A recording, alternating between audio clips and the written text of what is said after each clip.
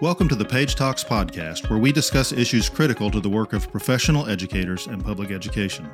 The Professional Association of Georgia Educators serves 95,000 educators as the state's largest membership association and leading advocate for educators, public education, and a valuable resource for member needs with legal representation, legislative services, and professional learning. I'm Craig Harper, Executive Director for Page.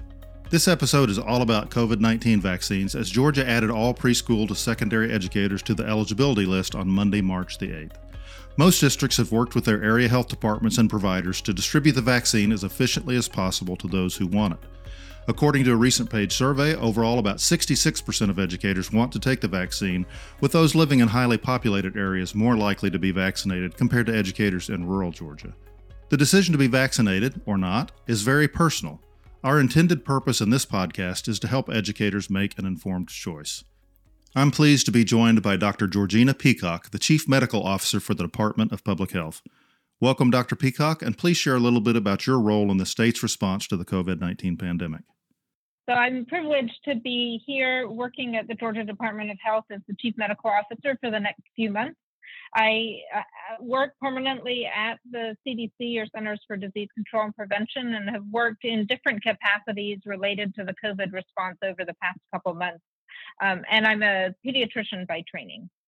All right, thank you. Well, we appreciate you taking the time to share with us, especially as so many educators are excited about the possibility of having the vaccine now that today is the day that starts educator eligibility.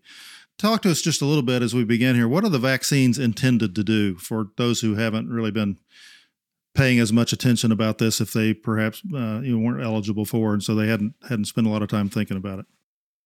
So the goals of providing these COVID vaccines are to protect people from severe complications such as hospitalizations and death. As you know, the COVID-19 disease can cause severe complications in certain individuals, and so the vaccines are intended to protect people from those severe complications. All right, and so there's always questions when a vaccine comes out, especially as new as these are. Are the vaccines safe? So these vaccines have been developed with the same process that other vaccines have been developed. There is oversight both by the FDA, who released the emergency use authorization. And then once that happens, so once FDA looks at all of the data about the clinical trials, they make a determination, they issue that emergency use authorization, turn it over to CDC, and then the Advisory Committee on Immunization Practices also takes a look at all of that data and makes a recommendation about the safety and efficacy of the vaccine. So yes, these vaccines are safe. And we do actually have some data about that, because there have been quite a few people that have been vaccinated now, and so we've got data from these vaccines. Exactly. And actually, there's a new program that the FDA and the CDC are working with during the release of these vaccines, which is something called V-Safe. And so when you get vaccinated, you are offered the opportunity to participate in this program called V-Safe, where you'll enroll through your smartphone. It'll ask you questions every day about what symptoms you may be having and whether these symptoms have affected your day-to-day activities. That happens for a couple weeks, and then it goes to once a week, and then it gives you a reminder if you're getting a vaccine that has a second dose. It tells you it's time for your second dose. All of that data, so hundreds of thousands of people have enrolled in V-Safe, and all of that data is now being analyzed by the CDC to look at what the side effects are and to give us more information about the safety of these vaccines. Well, it's good to know that there's that kind of comprehensive data gathering on that, and that people can report their own experience with the vaccine. So the Johnson & Johnson COVID-19 vaccine is being dedicated to educators in Georgia. That was the determination that was made as that comes to the state. What do educators need to know about the J&J vaccine, since it's not as well known as Moderna and Pfizer? The J&J vaccine is a vaccine that is only one dose, and it is slightly different than the other two vaccines that we've been hearing about, Moderna and Pfizer. So it is an adenovirus-based vaccine that is a platform that is used to develop other vaccines. And then the Moderna and the Pfizer are what we call mRNA vaccines. But all of these vaccines, whether it's the 1-dose J&J or the 2-dose Moderna or Pfizer, are all have that goal of reducing severe complications such as hospitalization and death. So they're all good vaccines that people should view as being a good opportunity to be protected against COVID-19. So people really should not be thinking that one brand of vaccine that they've heard about is better than another. Exactly. I mean, they are different, but think, the most important thing is to get vaccinated. All of these are focused on protecting against those severe complications, hospitalizations, and death. And I think when it's your turn for vaccine and you're offered a vaccine, I would recommend that you take the first one that you're offered. Okay. And what kind of side effects would somebody expect to experience? I know it's a pretty wide variation, but what are some of the more typical side effects? Yeah, it is a wide variation. Some people have very minimal side effects. Other people do experience side effects such as arm pain, some fatigue, in some cases fever, and in some cases kind of muscle aches. And sometimes these side effects can happen for a day or two. It seems like the side effects may be worse the second dose of Moderna and Pfizer. And so it is good to sort of plan around that and think that you may need to take it a little easy the day after you get a vaccine. Though I will say that many people have gotten these vaccines with almost no side effects. Okay. And does it matter if I get the first and second dose of either the Moderna or Pfizer vaccine at the same provider, or does that matter at all? It's probably easier if you get your first dose and your second dose with the same provider. Many providers are giving you an appointment for your second dose when you get your first dose. Though if that's not the case and you do need to get a second dose somewhere else, the important thing to remember is to get the same vaccine. So if you got Pfizer first, you should get Pfizer the next time. If you got Moderna first, you should get Moderna the next time. And that'll be recorded on that vaccine card that you're given. It will say when you got the vaccine, it'll tell you what lot number you got of that vaccine, and it'll tell you when you're due for your next dose. All right. So those cards that people get, are folks being recommended to keep that with them for now, or is it something that other than when you go to the doctor, you just put it in a file and make sure that you've got it available? Yeah, I don't think you need to carry it around with you, but I do think it would be good to take it with you when you go to get your second dose so that both doses are recorded. This information is also being entered into the immunization information system. And so there is a record of you getting that vaccine, but I think it's always good to have your own medical records as well. So hanging on to that in a safe place is a good idea. How long does it take for the vaccines to be effective? Like when is somebody considered to be fully vaccinated? Typically about 2 weeks after your second dose, if you have 2 doses of the vaccine, or after one with Johnson & Johnson. And can people still contract COVID-19 if they've been vaccinated? It is possible that you can get COVID-19. We are learning a lot more about this because, as you know, a lot more people have gotten these vaccines in the last few months. It looks like it's fairly unlikely that if you contract COVID-19, that you will spread it to somebody else. Usually, if you contract it, you would be asymptomatic. So it is possible, but not very likely. And that's good news. And I know the CDC just came out with some new guidelines for those who have been vaccinated that are pretty good information for those who have been vaccinated as far as being able to get together in small groups with other vaccinated people or those at very low risk of negative effects of having COVID. But in general, are people still supposed to wear a mask and social distance or quarantine from exposure once they've been vaccinated, or what's the best advice on that?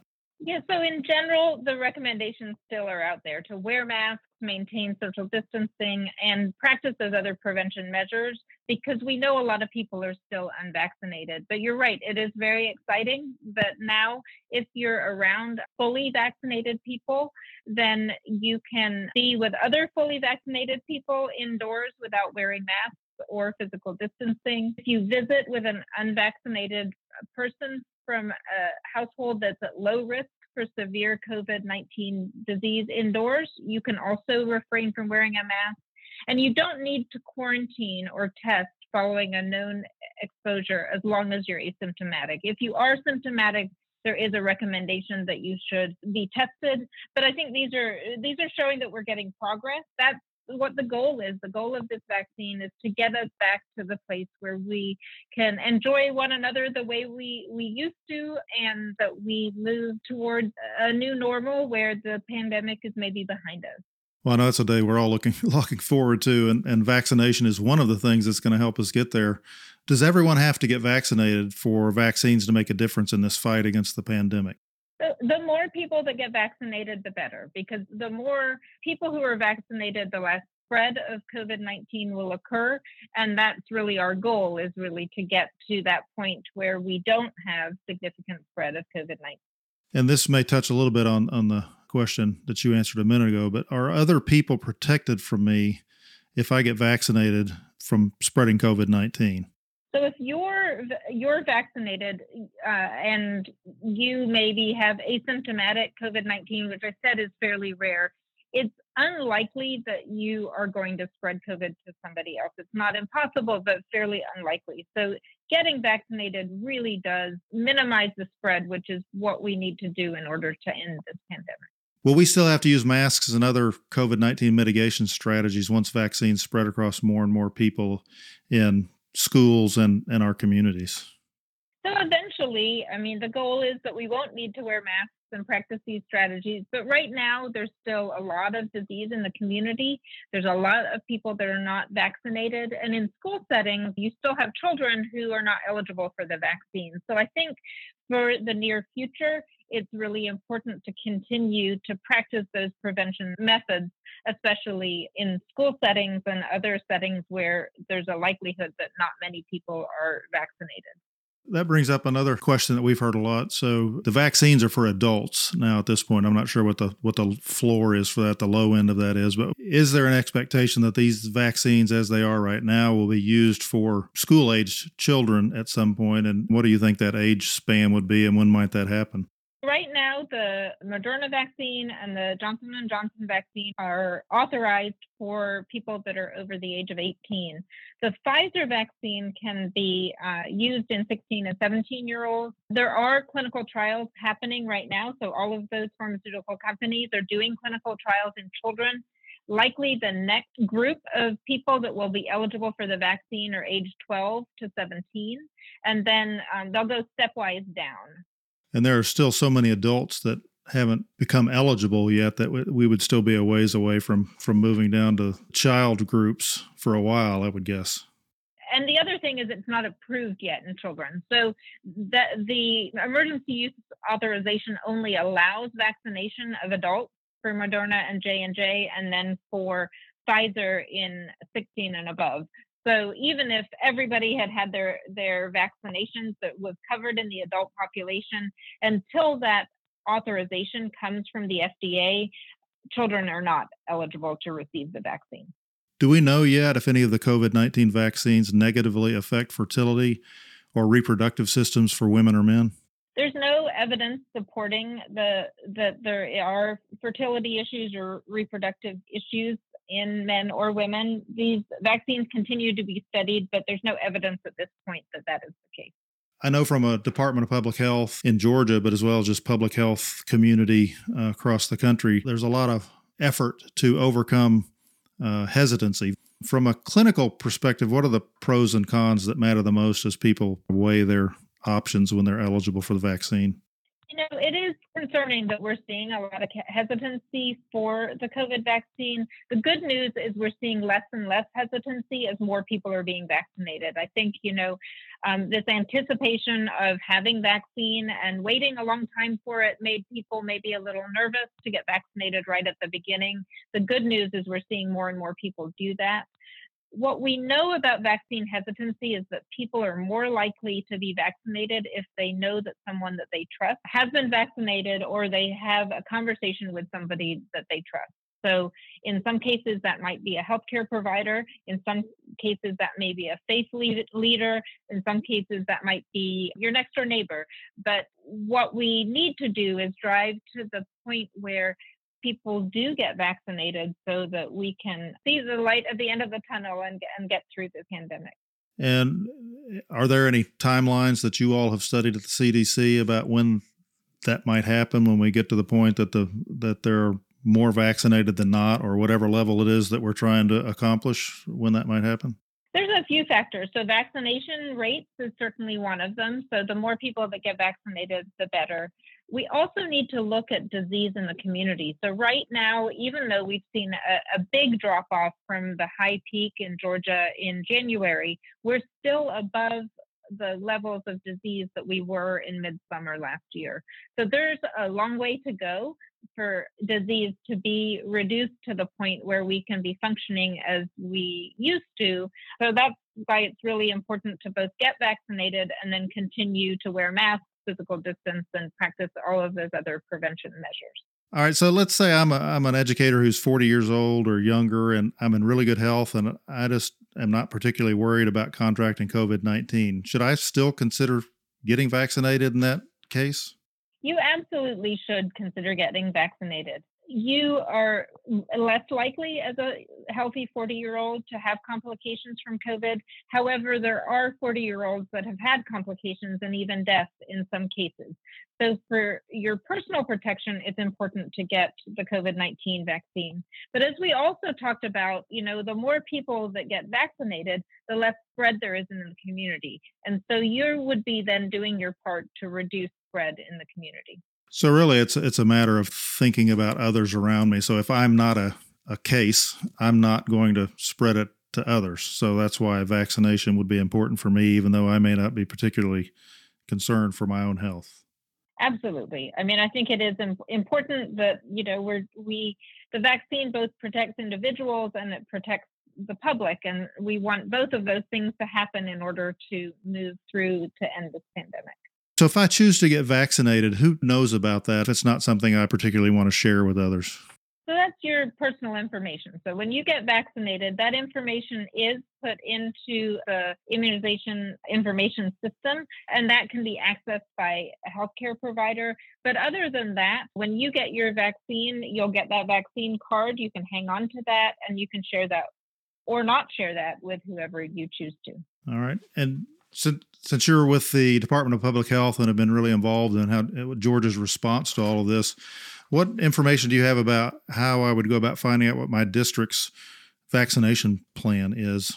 So your district-specific vaccination plan may be different from district to district, and so I think it's important to talk to your school administrators about what that is.